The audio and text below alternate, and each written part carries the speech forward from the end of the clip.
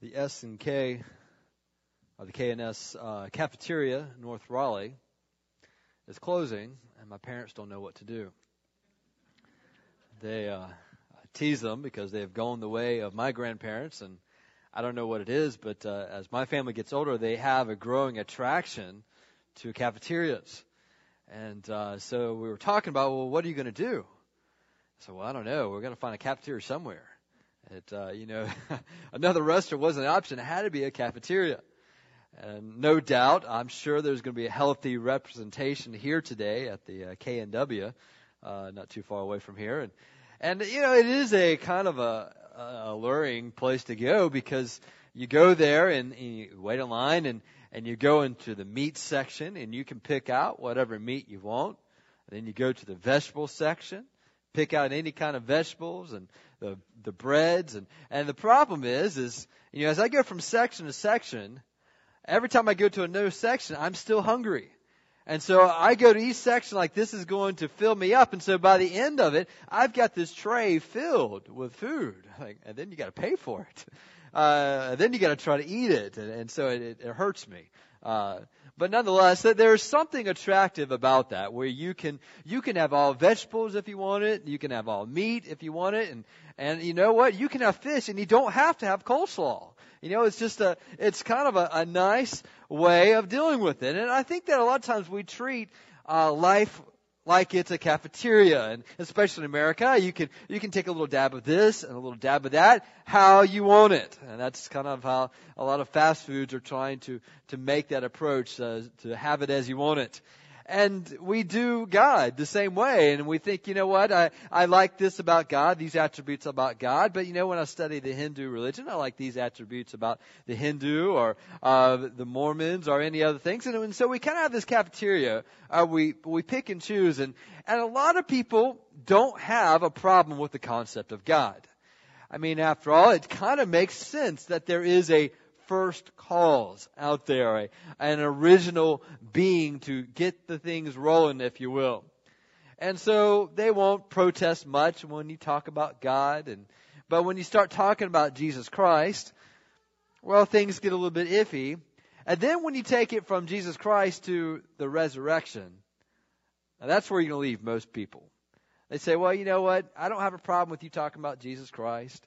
He was a good teacher. I mean, there's some very admirable qualities about what we know about Jesus. And I'm going to ask you, well, how do you know anything about Jesus? Well, the Bible mentions a few things.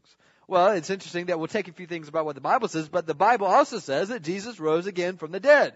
But we stop there and we treat it like a cafeteria and say, I'll take Jesus, but please no coleslaw on the side. I don't want the resurrection. Let me not deal with that. But when you read the Bible, you'll find that Jesus and Paul and the writers of the New Testament says it's not an option. If you have Jesus, you have the resurrection too. In fact, Jesus said, I am the resurrection. Well, I want to take you to the book of 1 Corinthians in chapter 15. And in that day and time, in this place, much like today, it was a pluralistic society with many different religions, many different beliefs about how you have afterlife and who God is and how you worship God. It was much like today. Folks say, well, you believe in Jesus. Well, that's fine, from 100 years ago, 200 years ago. But today there's all these religions. Well, I got news for you. There have always been a lot of religions. And when Jesus walked this earth, it was done so with the setting of many religions. And it is in that city, or in that time, Jesus said, I am the Christ. I am the resurrection. I am the way. I am the truth. And I am the life. Jesus was not naive, nor were those who followed him. They lived in the same setting that you and I live in. Corinth, the city, was a major city that this church was founded in. It was known for several things. It was, first of all, a very commercial area. It's known for its commerce among the trade routes. It was an important business center. And so consequently, it was a very cosmopolitan area. People from all over the world, all over the empire, was found in the city of Corinth. Very diverse in its cultural settings. It was known for its competition. It had huge Corinthian games there, and so it was a competitive place with sports as a high emphasis. It was also known for its carnality. In other words, that it became recognized that to say that something was Corinthian was also the saying that it was something. If I'd said something like Vegas Strip, you have some images that come to your mind. If you'd said something in Corinth, you had some similar images that might come to your mind, that it was known for its homosexuality, its immorality. It was rampant in these areas. And so this is the city that this church was in. There were believers there, followers of Christ, gathered together in our church setting. But along the way, some of the people there that were in this church setting, though they once believed in the resurrection of Jesus Christ, they're trying to make it more palatable for those around them. And they said, we believe that Jesus rose again from the dead, but we don't believe in the resurrection per se. In other words, you're not going to rise from the dead. That's just not going to be something that happens here, okay? And so, why? Well, think about it. How many folks do you know have risen from the dead? It's not a normal thing to believe. You've got every reason to believe that there is no resurrection. They think, this just doesn't happen. It's not a normal procedure.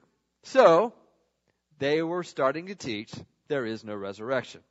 And let's look at chapter 15. I want to take you to the first few verses, and then we're going to focus on verses 12 through 19. And we'll look at verse 20. What we're looking at is Paul says, okay, let's pretend that you're right. What if there is no resurrection? What does that mean? But before he does that, he makes it clear that he does indeed believe in resurrection. Notice he says, verse 2, he says, I want you that while you are being saved, if you hold fast to the word I preached to you, unless you believed in vain. In other words, that if you are being saved, and it's dependent on you holding fast to this word, don't put this to vain pursuits. Verse 3, I delivered to you as of first importance that I received, that Christ died for our sins according to Scriptures. All right? It was a scriptural prophetic thing that Jesus would die for sins. Verse 4, he was buried, and he was raised on the third day in accordance with the Scriptures. Again, it was prophesied that this would happen. And then verse 5, that he appeared to Cephas, which is Peter, then to the 12, and then he appeared to more than 500 brothers at one time, most of whom are still alive, though some have fallen asleep, or some have died.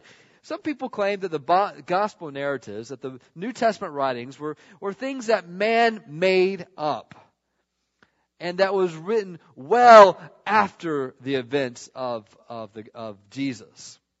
The only problem with that is it assumes that you're writing in this void and that there was no one against them. Paul is stating something here, that what we're writing, there are people who live in our day and time who can back up what we say. And if we're wrong, there are people in our day and time who can call us out for that. If we said that there was a resurrection and the followers of Jesus did not witness that, then they would have corrected Paul at that time.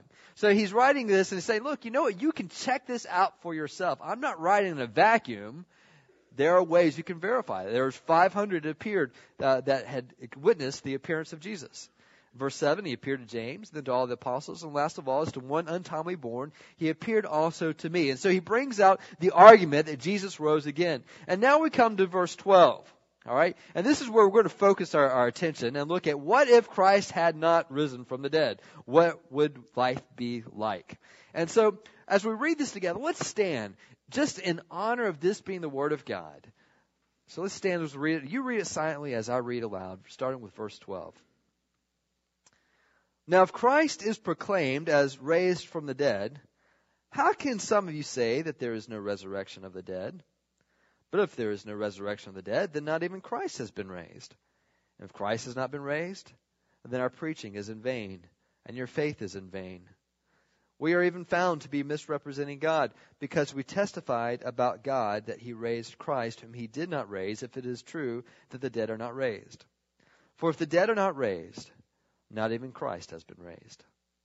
And if Christ has not been raised, your faith is futile, and you are still in your sins. Then those also who have fallen asleep in Christ have perished. And if Christ we have hope in this life only, we are of all people most to be pitied. But in fact, Christ has been raised from the dead, the first fruits of those who have fallen asleep. You may be seated. The first thing Paul does is attack this idea that there is no resurrection. He's saying, look, you believe in this? You believe there is no resurrection? Then to be logically consistent, you must say that Jesus has never risen from the dead. He says, are you ready to go there? And he tells the readers what that means if Christ has not risen from the dead, which is logically consistent with the fact that there is no, or the idea that there is no resurrection. So that's how he starts off. He says, if Christ proclaims risen from the dead, how can you, some of you, say there is no resurrection of the dead? But if there is no resurrection of the dead, then not even Christ has been raised. And if Christ has not been raised, now at this point he starts listing out what life would be like. These are 5 results, if you will, of no resurrection. If there is no Easter, if there is no resurrection, then this is what life would be like. So he starts off by saying this. If Christ has not been raised, then our preaching is in vain, and your faith is in vain. Your faith is in vain. The proclamation, what we have been teaching, what Matthew has been teaching, what Luke has been teaching, what Peter has been teaching, the apostles have been teaching, we are wasting our time, wasting our efforts. And it is a vain thing. Not only are we wasting our efforts, what you believe, how you are framing your life, the greatest treasure that you have, and that's what we mean by your faith, not just an intellectual assent, but that which you treasure and trust in, that which you trust and treasure in is a vain thing. That's kind of what folks are starting to realize in America. If their treasure and their trust has been their economic stability or the welfare of our country, folks are realizing this is a vain thing. Wow.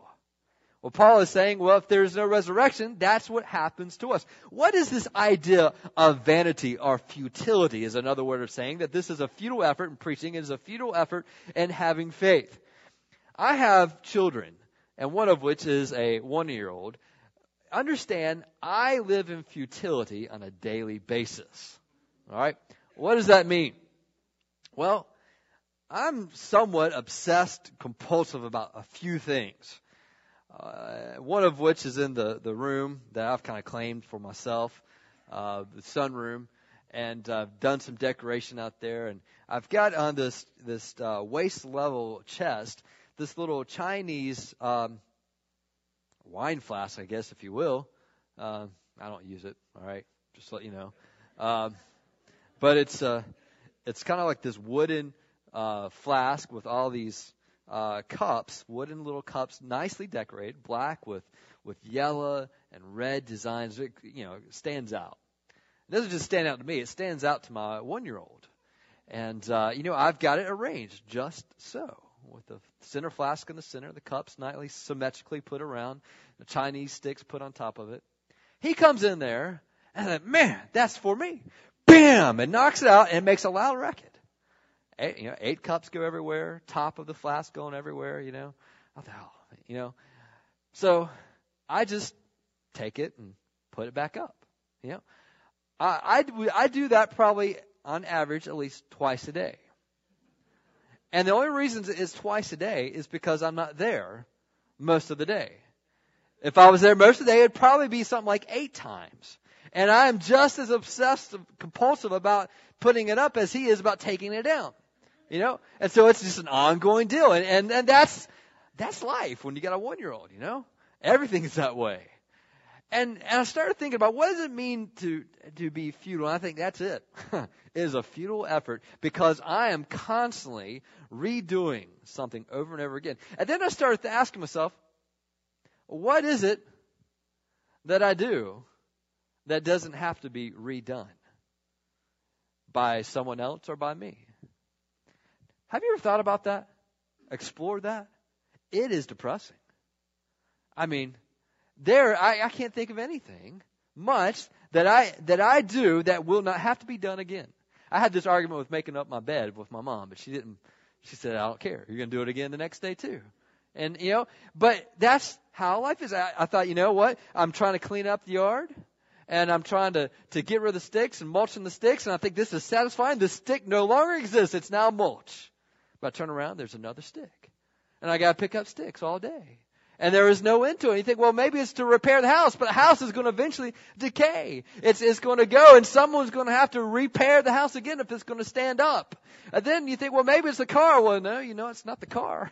That's a continual battle. And you think, well, maybe it's working with people in the medical field, and I will cure some sickness and disease, and you cure them of this disease and sickness, and you make them better. Only with just the matter of at the most a few years, they're sick again, and they will ultimately die.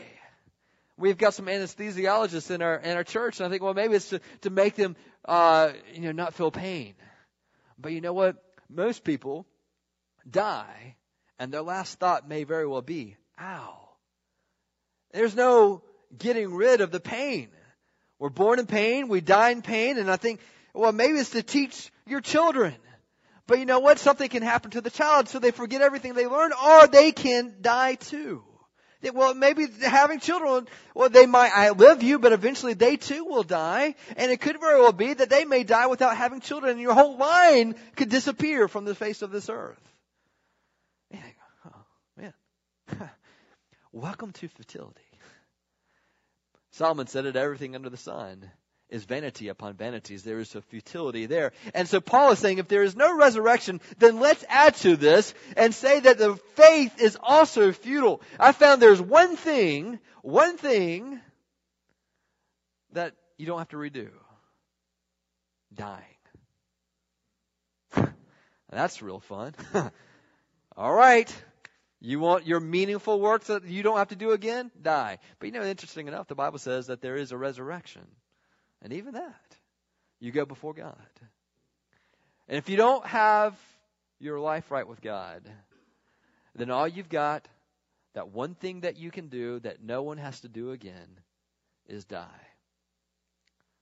Well, that's not fun. But what Paul is bringing out here is this. If there is no resurrection, if Christ has not been raised, then the very thing, the core, the preaching, the proclamation of the gospel, the faith itself, trusting in Christ, is a vain thing. Now, futility. Apart from Easter, there is futility. But here's the good news. You can take the opposite of what Paul says. If there is an Easter, then that means there is something that can be done that is meaningful, that will not disappear with the marks of time, that will even outlive your death and the death of your children and those who come after you. There is something that can endure. If there is a resurrection, then your proclamation of Christ, of the gospel, is meaningful. If there is a resurrection, then your trust and your dependence on Christ is the one thing that will outlast you. Put things in perspective. We spend our times day after day, moment after moment, doing futile things that we have to do over and over again. But there is something that I can do that will outlast me. And that is done with treasuring Jesus Christ and glorifying Him and trusting in Him in the mundane task. And so suddenly the mundane task can be eternal. Not because of the nature of the task, but because of the motivation and faith in glorifying God. Easter brings sense to life. It brings meaning to life. And apart from it is a futility of living. So if Christ has not been raised, then our preaching is vain and our faith is vain. It leaves us with a meaningless existence. But if Christ has been risen, the opposite is true. That preaching and our faith is extremely, in fact, the only thing meaningful with value. Jesus understood this and said that His whole ministry was hinged upon His resurrection. In fact, before He died, He gave this prophecy to His opposition. Matthew 12, verse 38 says this. Jesus said this. Some of the scribes and Pharisees answered Him, saying, "Teacher, we wish to see a sign from you." But He answered them, An evil and adulterous generation seeks for a sign, but no sign will be given to it except the sign of the prophet Jonah. For just as Jonah was 3 days, 3 nights in the belly of the great fish, so will the Son of Man be 3 days and 3 nights in the heart of the earth. In other words, you want to know what my ministry is true? You want to know that who I am, if I am of God? Here's your sign. I will rise up from the dead. His enemies were aware of this.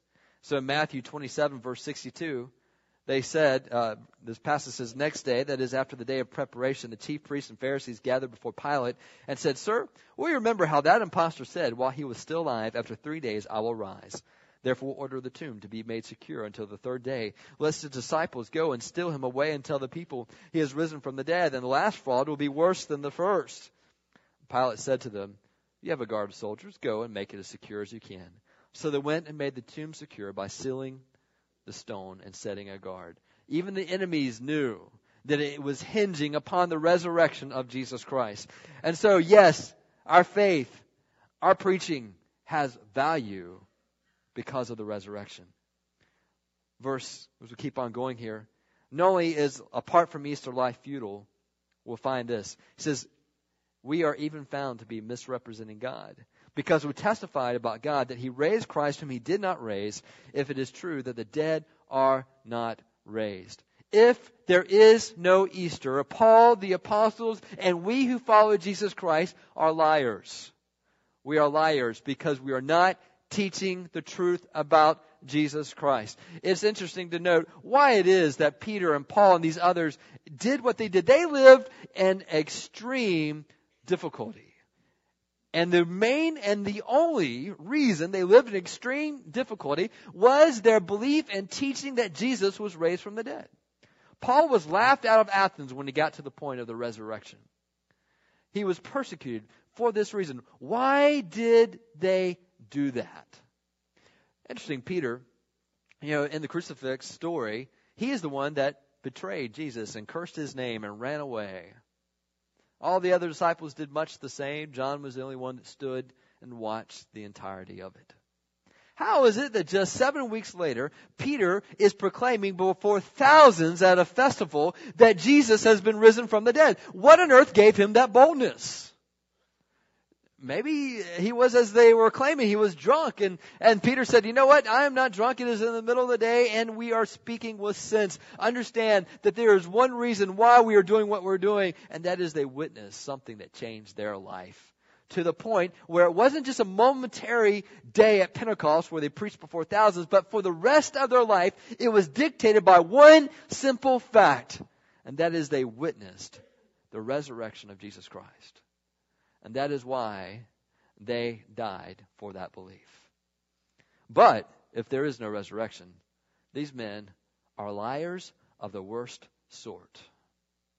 If you do not believe in Jesus Christ, if you do not believe in the resurrection, then you have every reason to walk out of these doors and never come back to this church or any church. And you have reason, if you do not believe in the resurrection, to curse off anyone who follows Jesus Christ, because they are liars and they're propagating a lie to their own eternal damnation. That's what Paul is saying. There is no middle ground. Either you hate him or you love him. Either he is a liar or he is the truth. And so we keep on reading. Verse 16. For if the dead are not raised, not even Christ has been raised. And if Christ has not been raised, your faith is futile, and you are still in your sins. He's saying this: if there is no Easter, not only are you a liar, not only are you futile, you are guilty.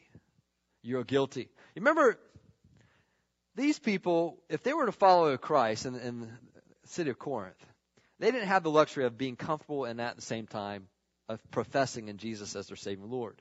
They were thought strange. In fact, they were considered atheists because they did not bow down to the idols of the day. They did not go to the temples and make the sacrifices. They did not say that Caesar is God or Caesar is the Lord. They would not make these statements. And so they were making a statement of faith that greatly restricted their economic abilities, their physical abilities, and even were persecuted and suffered, and some later were killed because of this profession of faith. And so they were going out on a limb and doing this and rejecting the idols of their families and saying, we don't believe in this way to getting to God. But he's saying, if Jesus didn't rise from the dead, then they have forsaken all manners of ways of atoning for their sins. And they, therefore, are guilty and with no hope for recourse, no hope of relief. You think, well, what's the point? I mean, I thought Jesus died for my sins. Why did he have to rise from the dead? Well, Romans 4:25 says that Jesus Christ was delivered up for our trespasses and raised for our justification. You need to understand that if Jesus had not risen from the dead, his death for you would not be effective. Why? Well, let me explain it this way. A few years ago, I went to India, and I had a couple of my buddies with me, and we had finished our work and teaching at a pastor's conference there, and we had our day. They were letting us to go shopping, and we found ourselves at this rug store. Bizarre, I don't know what they call them there, but they sell these rugs there. And I had a couple of my friends, one of which really didn't believe in credit card, but they don't take American dollars there. If you don't have rupees or credit, then that's tough. And so he said, "Hey, Jared, can I use your credit card?" I'm like, oh man, I knew he was good for the money, and I knew where he lived, and I think I probably had his plane ticket or something like that. You want to get home, you had to make good. And so okay. So we were at this rug store, and we bought a rug and a little rug, and my friend, he buys a couple of rugs, and then my other buddy, he wants to use my credit card too, and man, we're talking, thousands of rupees. I have no idea how this translates. Man, I don't know. This ought to be interesting. How this works out. And so, and I'm going to tell a story to recommend this, all right? But nonetheless, I give them the credit card. I thought, wow, what's going to happen? And so they give them the credit card, and they start doing the whole process, with the digital computers and all this. And then they get a phone call right there in the store in India. And they ask for me. And the clerk says, "This phone's for you." I thought, who is calling me in India? This is not good. And how they know I'm at the store? And so they hand me the phone, and they said, "We are seeing some unusual activity on your credit card. We are your credit company. There are some purchases being made in India that are, pretty extreme." I think, okay. They need to know, are you Jared? And so they start asking me some questions that only I would know. And I was generally encouraged by this phone call. I'm glad they're doing stuff like this. But I thought, well, this still ought to be interesting. Will the credit company approve the purchase? And so you have the authorization pending, and finally it comes up, authorization approved. I thought, my goodness, I'm good for you guys. All right, you better be good to me. Let me just share with you what's going on with the cross. Jesus is paying a price. He's paying a price. And he's paying a price for your sin. Now let's think about that. What is it that you are totally embarrassed about? Ashamed? Maybe it's a thought, or maybe a plot that you conceived and maybe carried out. Something you thought about towards somebody. Just with the recollection of it, it brings shame to your mind. Sin. And let's just say that one sin. Not to mention the numerous self-centered thoughts that you've had all throughout your life. But let's just say that one sin. And you look around here, and you see everyone else here, understanding that every single one person that's sitting next to you are in the same boat that you're in, including me. We're all together on this. And we're going to put all of these sins and these memories and the effect, and we're going to put it over here in John. John's miserable right now because he's got on his mind all of these sins, these memories. But what if we said, you know what? Let's not just do it with this room. Let's do it with all those who are alive today. And then we multiply that out again. And so not only those who are alive today, but all who have ever been alive in the past and all who will be alive in the future. Do you know that what folks tell us today is that there are more people alive right now than there ever have been in history combined? All of these sins, and that's just one sin. And they're put upon, not John, not me, put upon Jesus Christ. And Jesus Christ is saying, I will pay the penalty of your sin. God is holy. He is just. He cannot pretend that you did not do these things. He knows them and He hates them. There must be penalty paid. And Jesus is saying, I will take upon me your sin. And there's a huge question. Jesus, are you good for that? Can you handle that?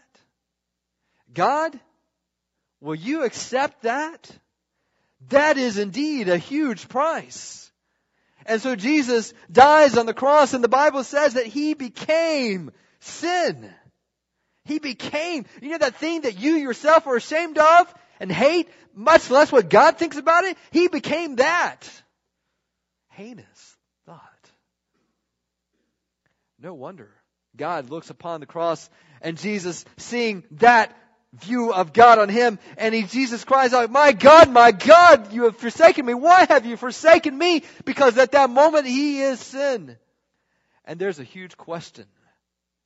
Are you good for this? And so on Sunday morning, when the resurrection occurs, it was as if the message came to us. You are approved. You are approved. Not because of who you are, because of what Jesus paid. And I, though I have sin in my life, am no longer guilty because Jesus paid the price. But listen, if there is no resurrection of Jesus Christ, message approval denied. And we remain as we've been before, standing in our guilt. So consequently, apart from Easter, not only is our life futile, we are liars, we are guilty.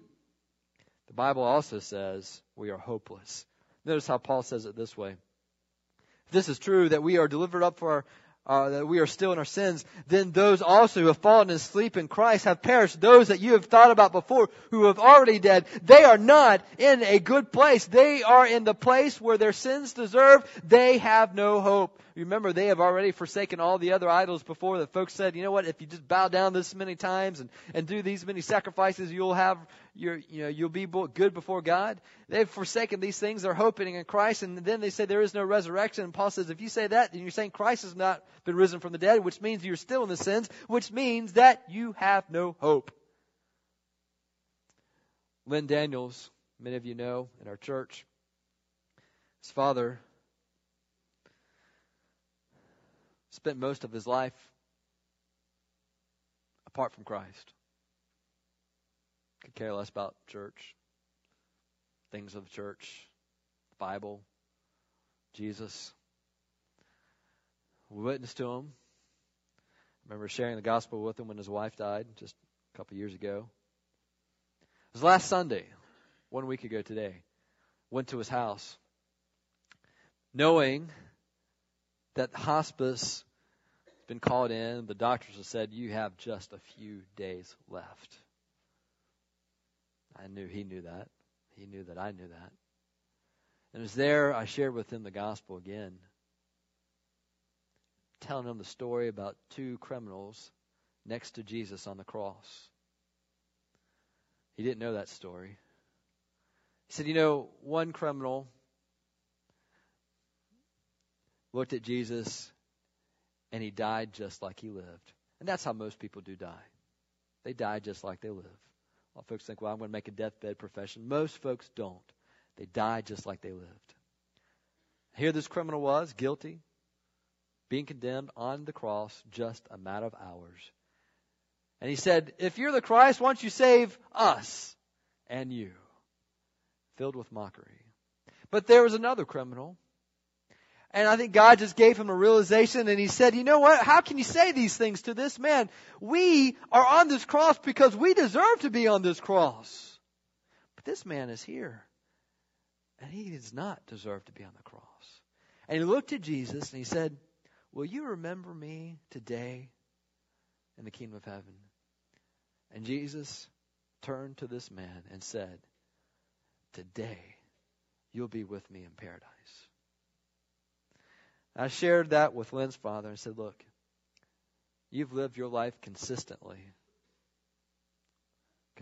against God. But you need to know from this story that there is still hope for you. It's late, but it's not too late. I remembered at that time when I asked him, is there any reason why you would not want to make Jesus your Lord and Savior? He said, I'm tired. I walked away. I praise God. It was just a day or two after that. His cousin came and shared the gospel with him one more time. And it was there at that moment where he decided he would follow Jesus Christ and would make him his Lord and King.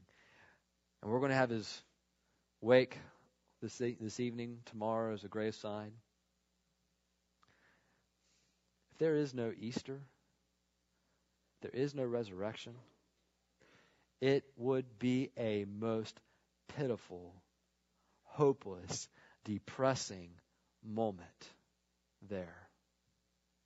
You know, I was reading this email explaining why we have terminology like we do, and I don't know if it's true or not, but one of the things that they said is that back in early 1800s, before medically we could determine when someone's in a coma, how to get out of that coma, and whether they're alive. Sometimes folks would pass out and they would bury him. And they'd realize that they were not dead. Because afterwards, when they have them get the coffin, reuse these coffins sometimes, they would find scratches on the inside. I thought, that just gives me the willies. That's just a nightmare. And so they started doing a couple things like leaving the body out for a certain period of time for the family and friends to come to see if they would waken up. Thus you have the word wake. And then sometimes they would tie ropes in cemeteries to inside the coffin where it would be attached to a bell, to let folks know that if they were finding themselves in a situation, they'd ring this rope and saved by the bell. I think, well, I don't know. I don't know if these things are true or not. I thought that's crazy, but you know what? It shows and explains a terrible scenario. Nightmares made of stuff like that. But you know what? If there is no resurrection, these things are just the tip. Death is something where there is no hope. If there is no resurrection, if there is no Easter, it is a hopeless situation. And so Paul rightfully sums it up. He says, even those also who have fallen asleep in Christ have perished, and in this life only we have hoped in Christ. We are of all people most to be pitied. Most to be pitied. But let me just explain this. If this is not true, if there is an Easter, then all these things are the opposite.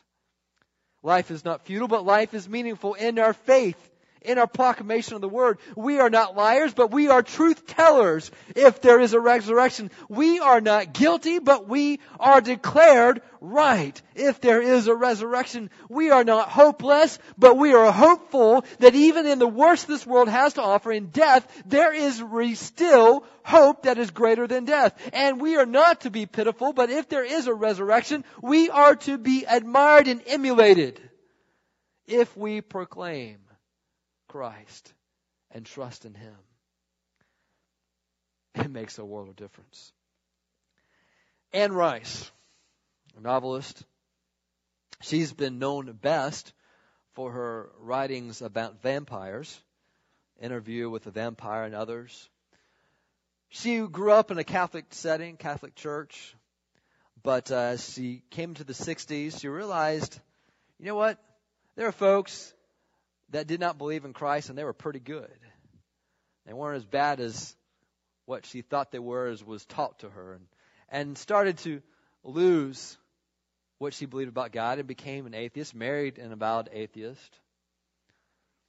And so she wrote these vampire books as she looks back on it, mainly as a kind of expression of a struggle she was dealing with about God.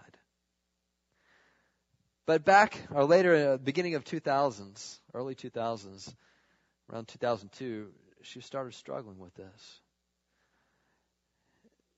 She was studying early history, started studying why Rome fell, and then the Egyptian cults and other groups.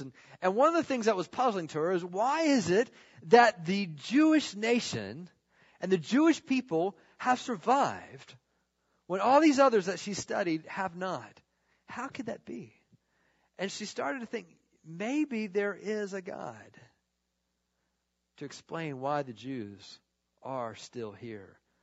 And so she started studying Roman history and started studying why Rome fell and started studying the Christian people and the movement that began in Rome. And she started having heart questions going back to God and Jesus. And she started thinking, you know what? There's all kinds of research about Jesus. People who say that Jesus is just fabricated myth upon myth, and that there is a historical Jesus that's underneath all of the legend and myth that's found in the Bible. And so she knew that there was debate and controversy almost everything about Jesus and what he did and the New Testament writings. And so she decided that she wanted to study these things. And so she was preparing herself after being an avid researcher, looking at arguments that, there are going to be powerful arguments against Christ. And so she was preparing herself for these. And as she started studying these things, she saw really that these arguments were amazingly weak. Surprisingly weak. And in fact, that most of the times it was filled with a bias and research like no other field was filled with a bias. And that a lot of these people just seemed to genuinely just not like Jesus. And then she started reading some of the counterpoints. And she came to the conclusion that, you know what? These Gospels seem to bear the marks of truth and not myth. And she's come about face. And now she writes a book about Christ, not vampires.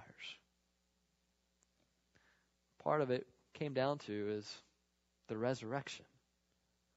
The resurrection, in large ways, was a leading factor in the demise of Rome in some aspects, and the division of Europe, and the change of how we view everything, because some people believed in the resurrection. But that makes sense. If you believe in the resurrection, life ought to be different. Let me ask you, does your behavior betray the fact that you believe in a resurrection? What do I mean by that? If you don't believe in the resurrection, then what's your hope in? Well, maybe having a good life, doing well for yourself economically. Therefore, you're very worried in these days. Is your life filled with worry? It betrays a lack of faith in the resurrection. If you did not believe in the resurrection, if you did not believe that there would be an accounting before God and an internal impact upon your life right now, well, I would say that you would probably make sure that you did whatever you wanted to now. And that was your prime determinant. That your number one goal was comfort. And if it didn't bring comfort in your life, then you didn't pursue it. And so, you live for comfort. If that is your number one goal, then it seems to me that you don't believe in the resurrection. Because somehow you thought life was about here and now. But if you believe in the resurrection, there is going to be a dissatisfaction with just comfort, and that you'll see that there is a larger goal ahead. And that indeed you will endure suffering, and you will be selfless, and you will have acts of service because you believe in a resurrection. If you will, get back to your Bible and look at the last verse of this chapter. He spends the bulk of this chapter talking about the resurrection. But at the end, he gives one powerful application. If there is resurrection, if Christ is risen from the dead, if Christ has given you resurrection and one day you'll be raised from the dead, then this means one very important thing. Therefore, my beloved brothers, because of the resurrection, be steadfast, immovable, always abounding in the work of the Lord, knowing that in the Lord your labor is not in vain. What's he saying? You figure out the one thing that's not futile. And it is to love God and to love others. And that you will spend your resources and give of yourself to glorify God and to love others, and you will endure difficult times and adversity to accomplish that goal, but you will be always abounding in the work of the Lord, unmovable. You will be steadfast no matter what it costs you, no matter the difficulty of it, because you know that your labor is not in vain, because there is a resurrection. What are the marks of those who believe in the resurrection? Verse 58. They're steadfast, unmovable, always abounding in the work of the Lord. What's the work of the Lord? Loving God, loving others. So, let me ask you, does your actions betray resurrection? Are you loving God or loving others until it hurts? That's it. I invite you, for some of you, you need to continue, and this is a word of encouragement. But for some of you, you say, I don't do that. I don't love God. I don't love others until it hurts, just as long as it's comfortable. Well, it means because you're living for the here and now. This is a whole new way of thinking and living. How do you start this living? You ask the eternal God of love to come into your heart. Say, God, I need your forgiveness. I believe you died for me and rose again. Live in me. Make me new. Change me. That's done with expressing it to God. We call that praying. I'm going to lead us in a prayer. It could very well be that you need to tell God this for the very first time. I'll help you with that as long as you mean what I'm about to say. Say it to God. Let's pray together and pray this together.